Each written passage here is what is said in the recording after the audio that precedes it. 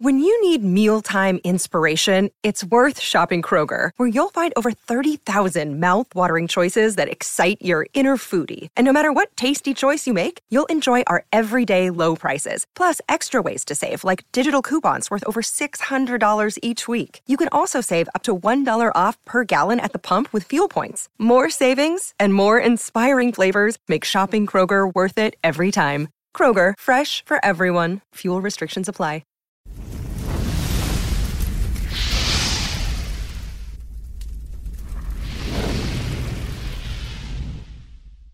Yes, everybody, welcome back to Full Time Devils. My name's Stephen Howson, today joined by Karthik from Twitter, James, and also Jamie. What's happening, lads? You all right? Good, mate. All good. Karthik from Twitter, you already went there after 10 seconds. Are you bored of that now? Because your university's calling you it, your mates are calling you it. It's became like your... Wait, UCFB are calling him it? They did it on they had a thing where they were posting people's pets. So I posted mine and they just replied, "Oh my God, it's Karthik from Twitter." I'm just like, for fuck's sake. Is everyone absolutely going stir crazy with lockdown? Yeah. Absolutely. I did see something saying that football needs to start at the bottom up rather than top down when it returns. I saw that this morning, which I totally agree with. There's the French league is now cancelled, and they've also said that Paris, if you want to fuck about and try and play in the Champions League as well, you ain't doing that in France. So I think Paris Saint-Germain are potentially looking at whether or not they can go and play matches on neutral ground or abroad somewhere if they're able to compete it. Holland has obviously cancelled and null and voided their league. Only Germany and... is it Austria, potentially, have said they're going to try and come back. But I did read yesterday that Poland have actually put a date on it of, I think, May 29th, and it'll be completed by sometime in July, 19th of July, I think I saw. Do we think that the Premier League are going to follow that suit, or do we think the Premier League are going to follow the lead of the likes of France and Holland?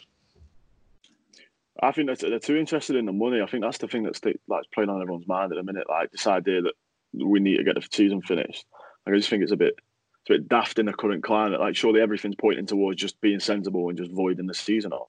Well, it's just the testing thing as well that's annoying me. I mean, in Spain, you saw it with Real Valladolid. Actually, the players refused to take tests because when you've got NHS frontline staff workers that aren't getting tests, but then you've got footballers that are giving them, it's just something wrong about that, isn't it? Yeah, it's not right at all in the slightest. That anything that's diverting from people being able to get tested and treated at the moment, it just isn't right. You know, if a footballer goes down injured and ends up having like a serious injury, has to go to hospital, then that's taken away from people who've got this disease, or it's taking resource away from fighting this disease, and it literally could result in people dying. I think this country's sort of not been overrun in the manner that we expected, and that's probably down to the lockdown that we've experienced for the last 6.5 weeks. But that's not to say that as soon as anybody starts to come out, or as soon as they start to slacken that you're not going to see a big increase, because you are. And I think that the fact that we've got all these Nightingale hospitals which have been built, and people are complaining that they're not being used at the moment. Like, no, good, because when they get used, we're in the shit. So. Yeah. I think what we've done is we've created capacity, which was much needed, because I almost feel like they're going to go, right, okay, industry needs to restart a little bit now, and you need to start going, getting out and making things happen. And once that happens, I do expect there's probably going to be another surge of cases. Do you think it styles to the Premier League? Because in France, we're seeing with Canal Plus, they're saying to Liga, basically saying, if you don't fulfil your fixtures, then we're just going to take the TV money off you. And you could have a situation here where we had with ITV Digital, where basically the clubs don't get the TV money, and we end up with sides going bankrupt. I think we could. I think one of the reasons the Premier League has, if you look at the minutes of every meeting, the nulling and voiding of the season hasn't been on the table at all from the Premier League, which is bollocks. Like at some point, someone must have gone, "Hey lads, everyone else is null and voiding this. Should we not be even considering it ourselves?" The fact that they've just ignored that option tells me that because these meetings are minuted, someone's playing a legal game here. Because surely at the start, that first meeting, someone should have gone, can we null and void this? That should have been at least a question. But if they end up going into litigation with Sky over, let's face it, it's like 800 million a season across the league. Yeah. If they end up going into litigation with the league and with Sky, they can say, well, at our first meeting, we didn't even talk about it. At our second, third, and fourth meetings, we didn't even talk about nulling and voiding it. So they will be able to demonstrate that they did everything in their power to be able to resume football, and it was totally out of their hands. Pay us our fucking money, you slags. Do you think the Scousers could sue Liverpool? Could sue the Premier League if they don't win the league? Do they just anyone could? Yeah, right. We're going to sue. Under what pretense are you suing the Premier League? Well, I think it's different for Liverpool because they haven't actually won the league. But in Scotland, we're seeing it where they've just decided that teams are going up and down randomly. But you can probably see a situation. I think it's different because they haven't actually won the league. But if they were 20 points clear and were going to win the title, then they might have a case on their hands. But I think you are probably going to see it if the league does get null and voided like we're seeing in Eredivisie and in Ligue 1, that you are probably going to get some sort of counter argument from Liverpool, whatever that is. I think the nulling and voiding it is the most litigation-proof method of doing it because, like I said, if you just go, right, okay, Villa, you're relegated, Norwich, you're relegated, they'd have been like, well, we had a chance to, that's got enormous financial implications for those clubs. If you say, Leeds, you're promoted, X, you're promoted, whoever, you're all promoted. Well, they're not promoted. They haven't achieved it. The season runs for 38 games. It's not only an opportunity to gain points every time you step out onto the pitch.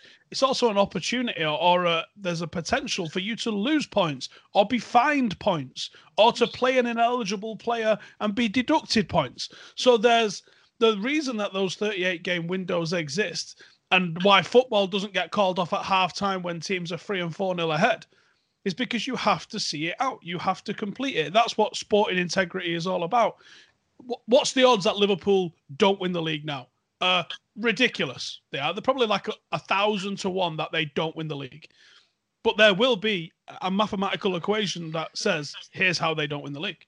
And because of that, because they haven't actually won the league, you can't just award them the league. And if you do, they will never hear the end of it. I'll make a vow on that.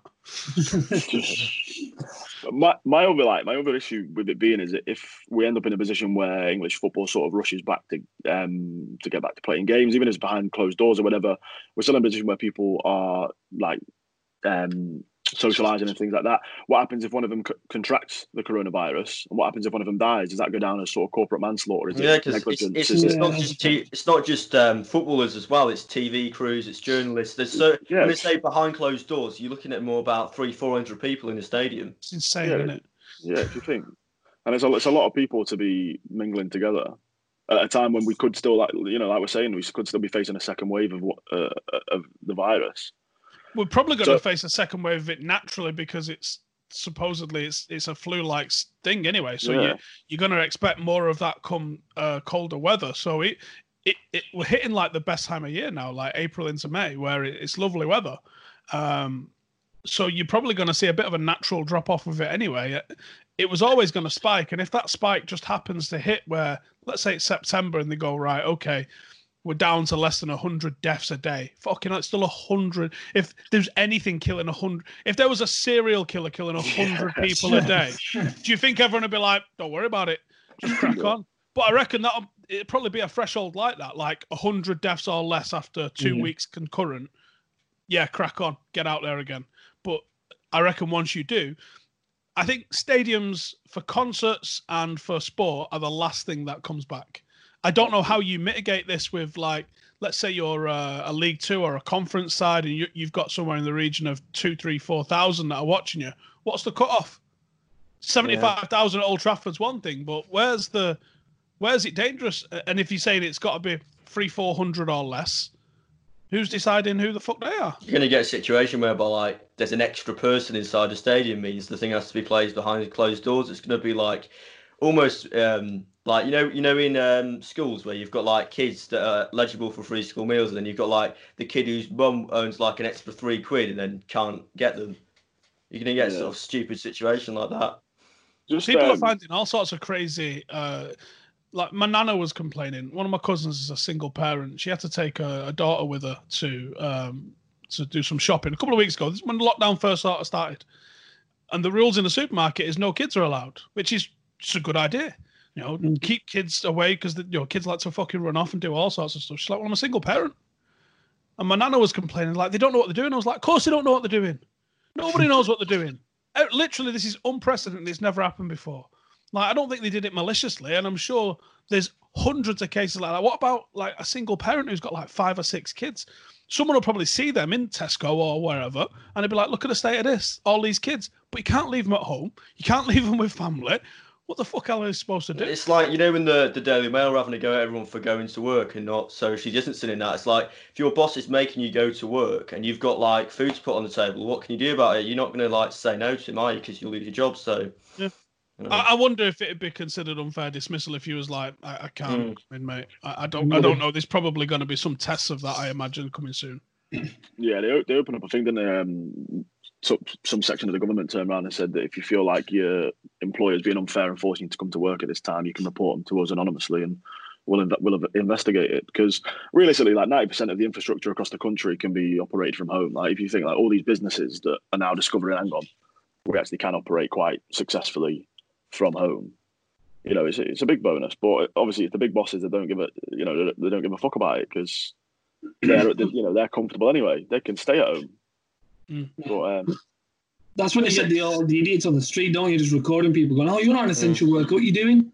Like, that video that went around Twitter a few weeks ago, and it genuinely made me so angry. With those lads sticking up the 5G masts. And that woman went and videoed them and was saying these caused coronavirus. And honestly, man, nothing's infuriated me more. Man. I mean, okay. There's actually a really good mini documentary on Netflix about the coronavirus, which is well worth checking out. I think it only came out a couple of days ago. It's not that pandemic one, which is like just a real generic virusy type thing.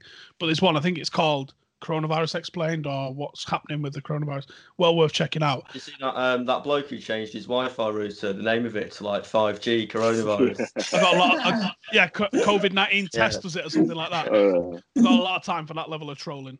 Has everyone been watching the Michael Jordan documentary? No, I need to start that. Nope. Mate, just fuck off now and go watch it. It's so good. Right, I tell you that was something that I was good that I watched yesterday. Right, you know Robinson, the fellow who played for Liverpool, that actually sadly recently died. When he was over in Spain, he actually did like a really good documentary series, and they're all on Vimeo with English subtitles. And he did a really good one about Spain winning the World Cup in 2010, and it's a bit like ESPN 30 for 30 meets like the official World Cup films. It's really good. All right, that might be worth checking out. Send us a link for that, actually. In fact, put the link on Twitter. Send it to me on Twitter, and I'll retweet it for everyone who wants to go check that out, because that sounds like a good one. Have you been watching much documentaries since you've been locked in? Yeah, I've watched loads.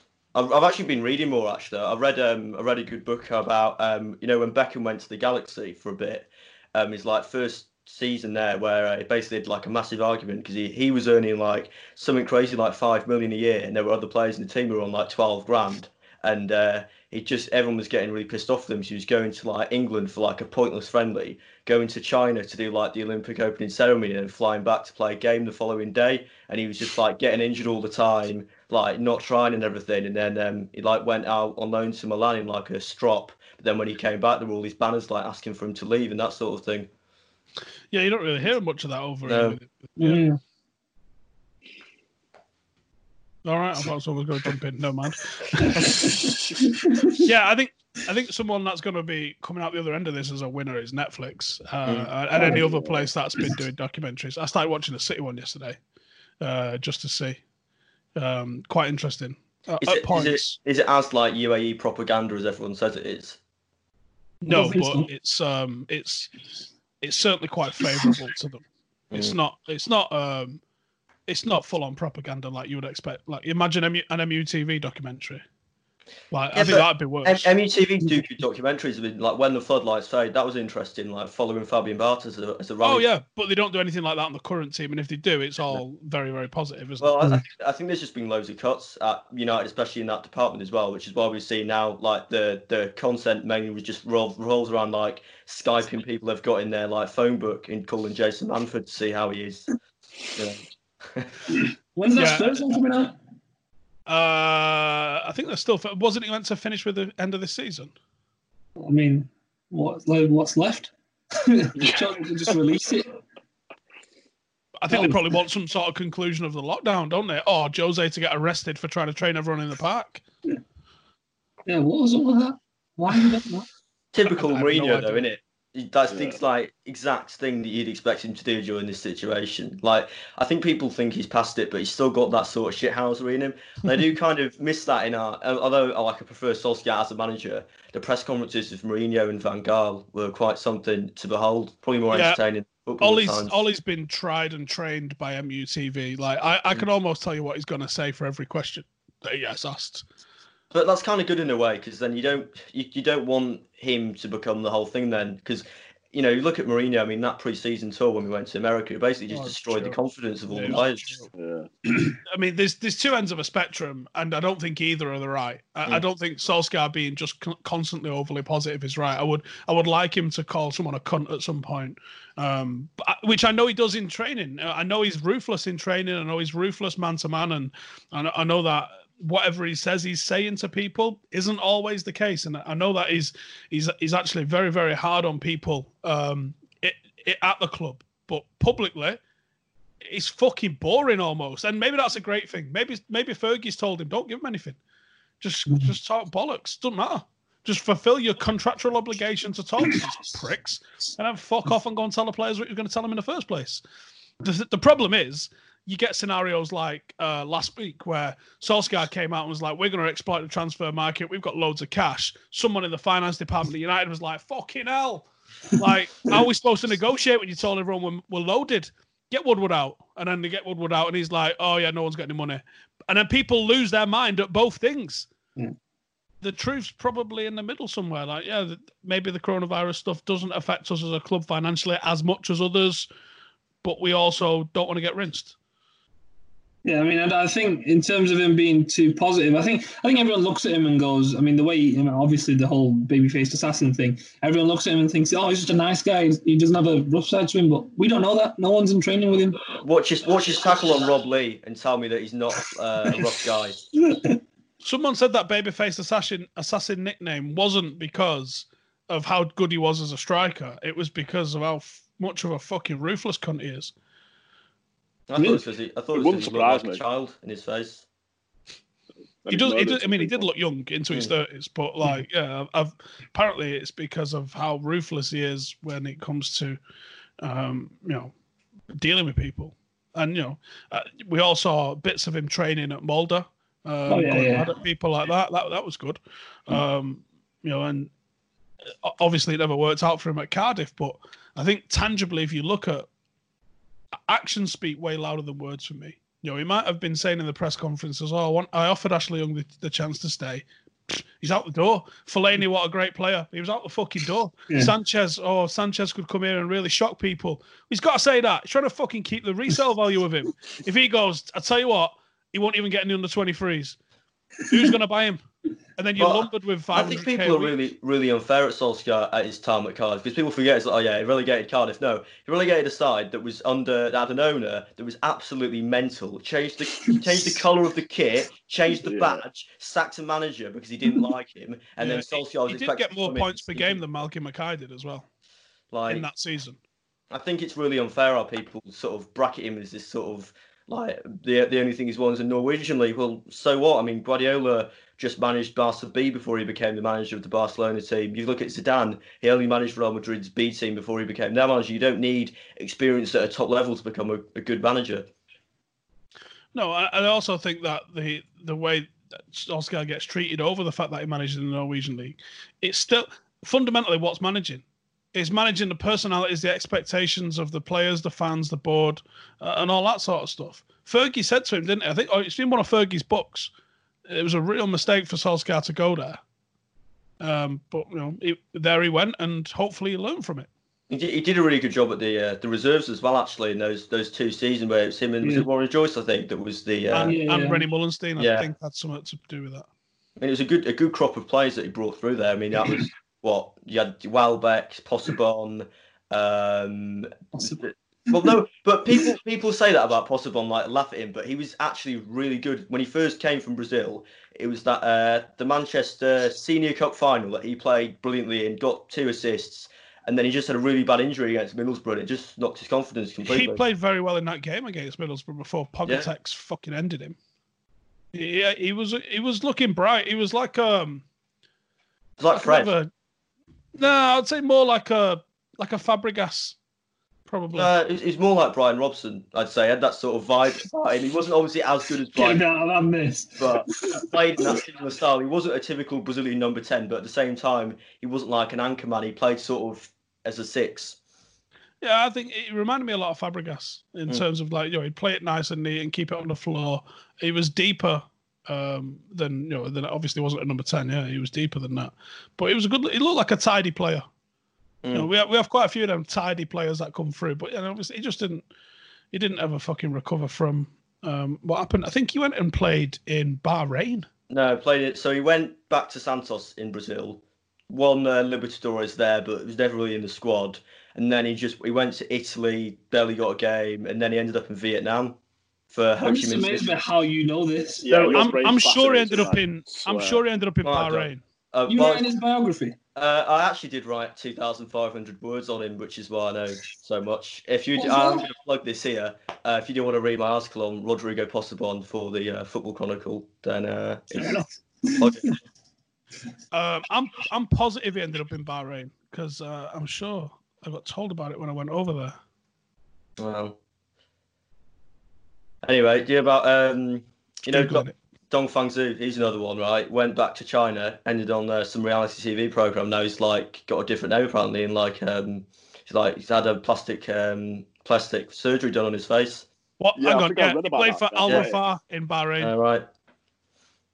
It's on Transfermarkt. Sorry, he's had plastic surgery done? Yeah. Why? Dong Fangzhou's had plastic surgery, apparently. He's also had a guard of honour from John Terry. Yeah. I got an unfollow because I made a joke about that. I said, imagine being John Terry and getting having to form a guard of honour for Dong Fangzhou, and someone went, "Oh, that's disrespectful." Unfollowed. I went, all right.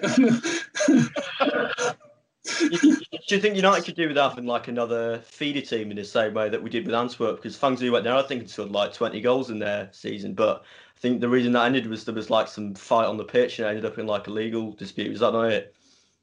No, that was Danny Higginbottom and Ronnie Warwick. That. Yeah. He came on my podcast and explained what happened in that. And it sounds like there was a little bit of jealousy at Antwerp getting United players on loan, and a referee lied in his match report. They both got told they were sign-die, which means you'll never play football again for anyone. He said, and they both immediately got sent home from Antwerp. So what happened was, I think Warwick got sent off or something and was arguing with the referee. And he said he was arguing with him. He said, but he didn't put his hands on him. He said, and it was getting pretty fucking heated. And Danny come in, just separated him and dragged Danny Warwick away. He said, and then when they got the referee's report, they'd hit him, they'd fucking thrown a chair at him, they'd done all sorts of stuff to him, spat at him and all this sort of shit. And he was like, it just wasn't true. And he said they got thrown out of Belgium, got told that they'll never play pro football in Belgium. The registrations was cancelled. They got sent home. I think there was 18 and 19 at the time, something like that. He goes, so we're you get back to, I think it was the Cliff at the time. I think it was pre-Carrington days. I think it was 1999. So it was just before Carrington. And he goes, you get back to the Cliff and they're like, go and wait in Fergie's office. And you're like, mate, we are going to get bollocked here, aren't we? Can you imagine the bollocking? You're thinking, you've dragged United's name through the mud. You've been banned for life. What am I going to do for a career? What am I going to do for a job? United are definitely going to fucking sack me. He goes, and we walked in and Fergie went, right, lads, 2 new contracts there for you. And they were like, what? And he said they'd spoke to some other people at the club who backed up their side of the story, and they went, don't know what the fuck the referee's problem is. There's 2 contracts. Phone your parents, let them know, because they're probably worried. And he was like, honestly, he goes, like, Danny goes, you just fucking blew my mind. He goes, you expect one thing. He goes, because Fergie could be hard. And he goes, yeah, you just get the complete opposite. So that was, I'm sure it's like 2000, 99, 2001, somewhere around that sort of time. The relationship didn't end until 2005. Can you tell me what happened in 2005? What, we signed quite average players. What else happened in 2005? Take over, innit? The what? Oh, the Glazers, yeah. Glazers closed the league. Oh, right. We had links with them and a couple of other clubs because it was costing us money. Because we was helping out with training costs and. When Connors Quay won, I think, in Wales. I think we had about 5 or 6. What's Swedish team beginning with a Z? Zellingborgs. No, that's not a team. You just guessed. Can't remember.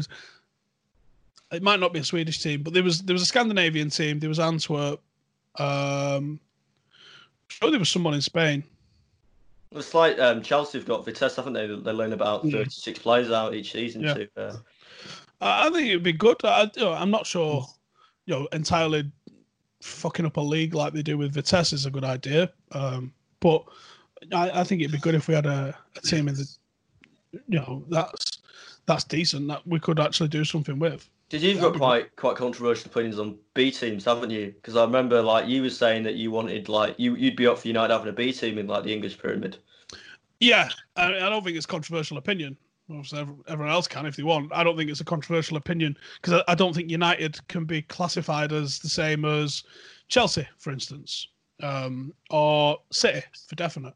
I know for a fact that if Manchester United were playing competitive football regularly in League One or League Two, United would probably produce 10,000 fans a week watching them, especially if we had a situation where we had a little stadium the same as City do on the site of Old Trafford. Yeah, we would be a very, very, very well followed B team if they were playing competitive football on a regular basis. You already see this with the FA Youth Cup. You already see this with some of the games in the latter stages of that we produce way more people come and watch that youth team than any other club. And we've obviously got the history to back that up as well. Can you just say, yeah, everyone go and get in the mix? No, because I think it would probably ruin the integrity of some competitions. What if you just said, if your club has had an academy graduate in the first team for 80 years, then you can have a B team? Would that be a fair? Yeah, well, it depends. It's fair. It depends on how you do it. I mean, if you literally just do what you do on the editor on Football Manager when you want to put a new team in, and literally just take someone out, just remove someone. Yeah, we're now playing in League Two. It depends. I mean, if you start out like everyone else does, I think it'd be a bit. You get a sort of MK Don situation on your hands there, where you're taking the place of another team. There's a part of me that thinks it's a bit greedy, really, that United don't really need to have 2 teams when they already make quite a bit of income from the first team. I don't understand the arguments against it, I'm going to be honest. Some of the arguments are it's hoarding players. Well, I disagree. How's it hoarding players? They're saying that if all the Premier League clubs, this is one of the arguments of League One and League Two clubs, that if those players weren't hoarded by Premier League clubs, then they would be on the market for those clubs to pick up as free transfers. I don't think that's the case, to be honest. I don't think that's really the case. They also complain about the amount of foreign children that are brought in at 15 and 16. Well, surely if those foreign children are brought in and everyone only has a squad of 25 in the Premier League under 18 level, that's making players available for you guys to pick up and develop yourselves. So I don't buy that argument. I can buy the argument that they wouldn't be well supported in some instances. I don't think that would be the case for United. No. And I can buy the argument of that it potentially devalues the league. But I could also, on the flip side of that, say that I think it brings more eyeballs to the league. Imagine Mason Greenwood had been playing League One last year. How many highlights and matches and stuff like that would you have seen of Mason Greenwood against different clubs? And I actually think it brings a lot of attention down to those leagues because they're good leagues. I don't do this as a Premier League only mindset. I think this is good for the whole game. I'm happy to be wrong on this, and obviously there's a lot more people with experience of the lower divisions than I have, but I think this would be something that was positive for the game. I don't think one size fits all. I don't think Crystal Palace B team is anywhere near as attractive as United's B team, but I do think there's something in another club. Maybe that's the long-term plan of Salford somehow. Well, I think the reserves thing is interesting that they should probably sort out as well before that, because if you look at before, I mean, reserves football had a mixture of first-team players and under-23s team, and it was a lot more competitive than, now, on the under-23s league really doesn't suit its purpose. Let's say it right, mate. Yeah. It's terrible. No one cares. It doesn't really. Players going out on loan is a lot more for their experience than playing in a division where they're not physically challenged enough, and it's shit. Bottom line. But the loan system also doesn't work. The loan system's of no use because if I loan, look at Borthwick Jackson. He's had one successful loan in about 4 or 5 times that he's been out on loan. If you can keep them as a reserve team, they can play and learn the philosophy of your club. And you can manage their day-to-day development. If you have a player that goes on loan to, say, Exeter, well, he's not coming back to Manchester to join in with first-team training so you can keep an eye on a kid. You're hoping he goes to Exeter and develops, and you're hoping that the manager that's there at the start of the season will be there at the end of the season, and guess what? He won't be. No. And then you've got to deal with, this is some kid that this new guy is now under pressure because he's took over a team in trouble. I've just got to play game. I'm not fucking developing this kid. Fuck that noise. It's a broken system. And I'm not saying that just give United a B team in League One would fix it. I don't think it would. I think you're probably right. I think there's probably needs to be some sort of reward of that. Maybe United reserves going in like the Northern Prem. But I would imagine they absolutely wipe the floor with people at Northern Prem level. Could they compete at conference level? Again, conference level, is that taking away opportunities for teams to win the conference and to get into the playoffs of the conference to enter professional league football?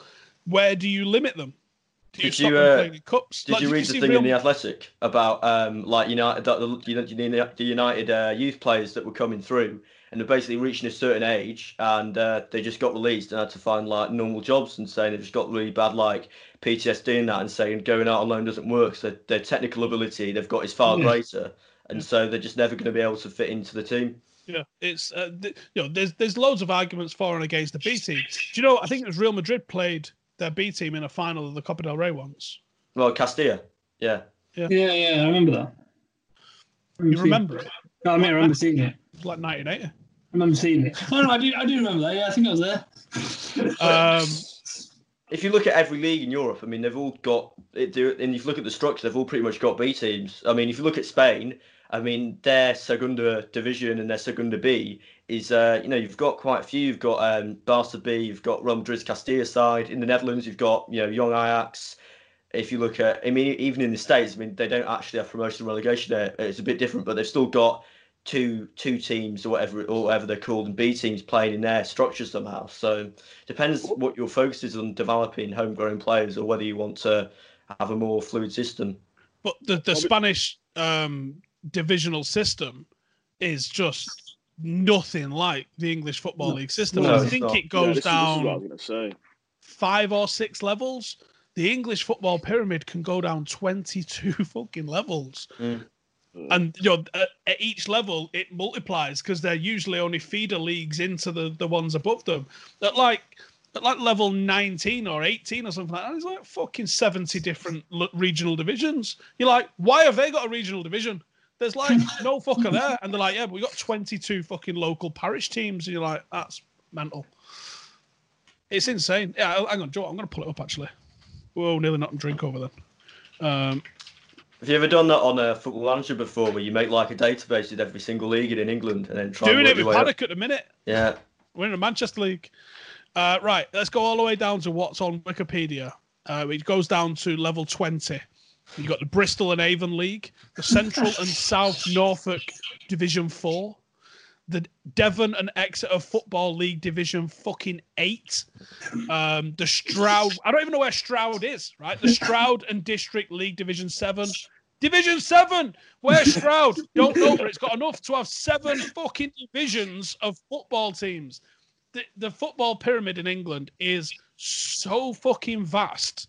Like, you can't compare it to Spain, where maybe a B team fits in. Like, yes, all right, you've got Barcelona, Atletico, and Real Madrid at the top of that are elite, like, top 15, top 10 world teams. The middle and the bottom half of the Spanish divisions are a bit fucking championship-ish level. And then the Segunda divisions, well, there's still some really good teams though in the Segunda. I mean, if you look at the calibre of teams in there, you've got Deportivo La Coruña, you've got Zaragoza, Malaga. You've got some pretty big teams down there at the minute. It's not. I think after you get down to the likes of Segunda B and then you go down to Tercera, you get a bit more maybe of what you were saying. But I think Segunda's probably one of the strongest sort of second tier leagues in Europe. I think obviously one of the problems is as well is that, like you're saying there, that with how stocked like the English football pyramid is, and there's a lot of pride in people that support like non-league teams. There's a lot of pride in people that support like League Two teams, and there's a lot of disparity between the support of the Premier League and even the Championship. If you end up with teams like United creating a B team and having it just plopped into, even if we look at like the 6th tier of English football, it's a bit like the rich kid having his family paid away into like the upper echelons of society and stuff, and it creates more of this discourse and this disparity between them. So I think it's a good idea. Like, I agree with it. Like, I think having a B team would be good. But again, it's how the situation's managed. And to be fair, I'd like to see him dropped into the 23rd tier of English football and see him playing against 45-year-old plumbers. Like I think that as funny as it is, I don't think it'd be competitive. And I think it'd be an absolute waste of generations of United reserve players, because they'd turn up like, what are we doing? Like, they're pretty well rewarded, pretty well paid. Quite a few of them, not all of them, but quite a few of them are heftily paid it. And to compare what level they'd be to even Northern Premier, like, I don't know where an under-23s team actually lies. What the true level of the average under-23 team would be. Is it conference? Pretty fucking good conference teams. Yeah. With some experience, championship players. It depends. I mean, if you put them in a Northern Premier side and they get the shit kicked out of them on a muddy pitch in, I don't know, Droylsden or wherever, it's not the same, is it? So they probably won't play as well, but it's a lot more physical down at that level. I mean, they've probably got more technical ability, but they're probably suited to playing under-23s football more, just because it's just a bit less intense, and that's probably how you can feed them into the first team. Well, that's the issue, is that under-23s football is not intense. It's very vanilla, I think is the word you would use, or beige. Like, a lot of these kids have been in academies since they was 8 years old, and it's the same age. It's the same, like, you might be lining up against another kid, and today he's wearing a City kit, but 2 years ago he was wearing an Everton kit. It's the same kids playing against the same kids on the same pitches. There's no step in development. There's no testing of them. That's why the A leagues, when they would play against the likes of Marine and Camel Laird and people like that, they'd get a fucking shit kicked out of them at the right time. They might go and have Gary Neville and David Beckham playing there at 17 years of age, but maybe Mal Donaghy, Clayton Blackmore and Brian Robson was also in the fucking team as well. And this is international players coming back from injuries that are helping guide these lads through. So there has to be a balance. There needs to be a redress. Under-23s was stupid anyway. That was Scudamore brought that in a few years ago, because he said the average age of people making their Premier League debut is 23. So for that reason, we need to up the reserve leagues. If you're 23 at United and you've come all the way through the youth system and you haven't fucking played a single fucking first team game, guess what, son? It ain't happening for you. At 23, go. How old was Lingard when he made his debut? Lingard was younger than that, but he'd also played league football. Like, he was as a fresh debut at 23. That's fucking stupid. At 23, I mean, Mason Green was 17, Angel Gomez was 16. He's got 7 and 8 years experience on a 23-year-old. At 23, Nicky Butt, David Beckham, Gary Neville, all that, them guys were on the cusp of winning the treble. These were at the top of their game. Pretty much, you're 98% of your peak at 24 years of age. 98% of your highest resale value at that age. What the fuck are you doing playing under 23 football at that age? I don't know about other clubs. I can't comment. But if you're 23 at United, you'd be like, anytime soon, gonna get the fucking nod. You're not, mate. You're not. Will Keane's a good example of that, isn't he? I mean, he sort of played around the reserves a bit, made his debut against I can't remember. Was it Derby in the FA Cup? Got injured, and then that was him gone. Will Keane was one of the most natural, like him, James Wilson, just purely inexplicable what happened to them lads. Yes. And that's why you have to test them in a first-team environment to find out whether they can sink or swim. Because if you're testing them out in under-23 football where they look amazing, you never know whether they can make the jump. Marcus made the jump better than anyone I've seen in a long time. Mason Greenwood's right up there behind him in terms of like Mason's got one of the most managed transitions from academy to first team I've ever seen. They're drip feeding him in. It's almost perfect. You know, he's not looking burnt out. You're not questioning him when he comes. He scored 12 fucking goals. If we'd have started at the start of the season, Marcus has never scored that, I don't think, has he? Prior to this season. No. I think 10 might have been his most prior to this. If you're sitting there going, hey, tell you what, Mason Greenwood this season is going to get 12 goals, you'd have been like, put the glue down. That's not happening. But there we go, 12 goals, and he's got potentially 18 games of the season left. He's not going to play all of those, but would you bet against him getting over 15? No. I wouldn't bet against him getting over 15 goals, which is fucking ridiculous because you barely notice him in the squad. He's been so well managed. I think we should leave it there. While we're on a relative football related topic. Anything anyone else has got before we do go? No, not really. Any documentaries, anything you're reading, anything that you want to get off your chest? I'm actually just saying. I'm reading another good book at the minute. Actually, I finished it now. It's about called Rock and Roll Soccer, all about the North American Soccer League in the 70s, and basically they put all these like new rule changes in. But it was just like mental. It's also like the Cosmos, for example. They're owned by like Warner and the big like music company, and they had like cheerleaders like sat on the subs bench and that sort of thing. And there were all these like massive orgies going on in hotels and that sort of thing. And like there was like Mick Jagger was involved in one of the sides. There was like all this like mad shit going on, and it only lasted for like 8 years. And then the league went bankrupt because no one could afford to keep spending all this money. They took over some right stars as well, didn't they? Yeah. Obviously, George Best was one. Dennis Violet was over there for a while. Pele's the obvious one.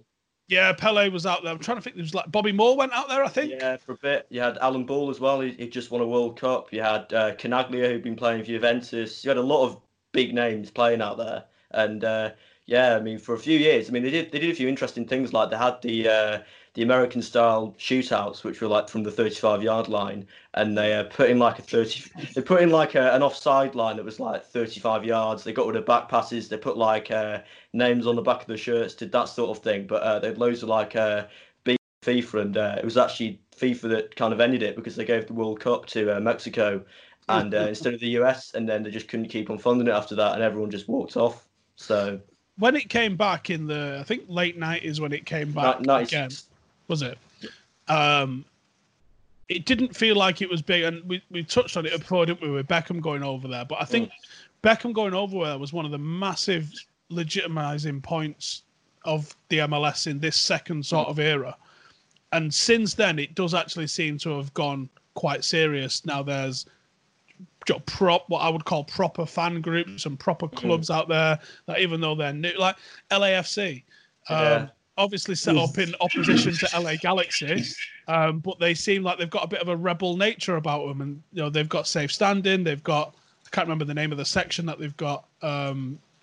Is it the Bank Vault or something like that? Because I think the stadium's called the Bank something or other in it. California Stadium, yeah. Yeah, so they've got, I think the Bank Vault or something like that is the name of where their ultra section is, and they seem to have it like proper style. So I think it's here to stay in America. Well, it's the opposite of the NASL. I mean, the NASL, which was the old league, achieved what the MLS has done in, 6 years in terms of attendance figures, in terms of a big TV deal, but it wasn't sustainable, which is why we're never going to see the Cosmos back in the MLS, because it's the complete opposite of what the MLS stands for with its single entity structure and the way you get a franchise in. But also that has its negatives because it's been almost too nice. I mean, they call it sort of soccer socialism, where you've got a salary cap and you've got a draft and everything, but then actually... It's anti-American as fuck. Yeah, basically. it just reduces the quality of football then, because everyone's sort of average then. So you don't get a one team that breaks away that everyone hates, that everyone supports. But then it's a difficult balancing act. Yeah, I think it's going to be really interesting. I would love to see them open it up and do a more European style promotion relegation tiered thing, because I think they could do it. Yeah, but I don't think the college system's perfect over there. If the teams below them aren't good enough to play in the MLS, they'll just end up getting relegated back down again. That's the problem. And you've also got another whole thing with investors pulling out if that happens, and it's way more complicated than just opening up a relegation thing then, because the whole league gets affected then. I think that would be a development I'd like to see, though, because obviously then you can expand it even more. I mean, some of them states are the size of England, aren't they? Yeah, well, it's team. It's them in the A-League in Australia that are the only leagues in the world without promotion or relegation. Yeah. I think there'll be that many teams wanting to take part soon. It'll probably end up happening in 10 years or so, when they're just like, look, there's too many teams. Here's MLS 2. There's already 26 teams I think in there at the minute, with Inter Miami joining, and I think it was Cincinnati last season. They're split into opposite conferences, aren't they? So it's still only like whatever in a league. Yeah. All right then.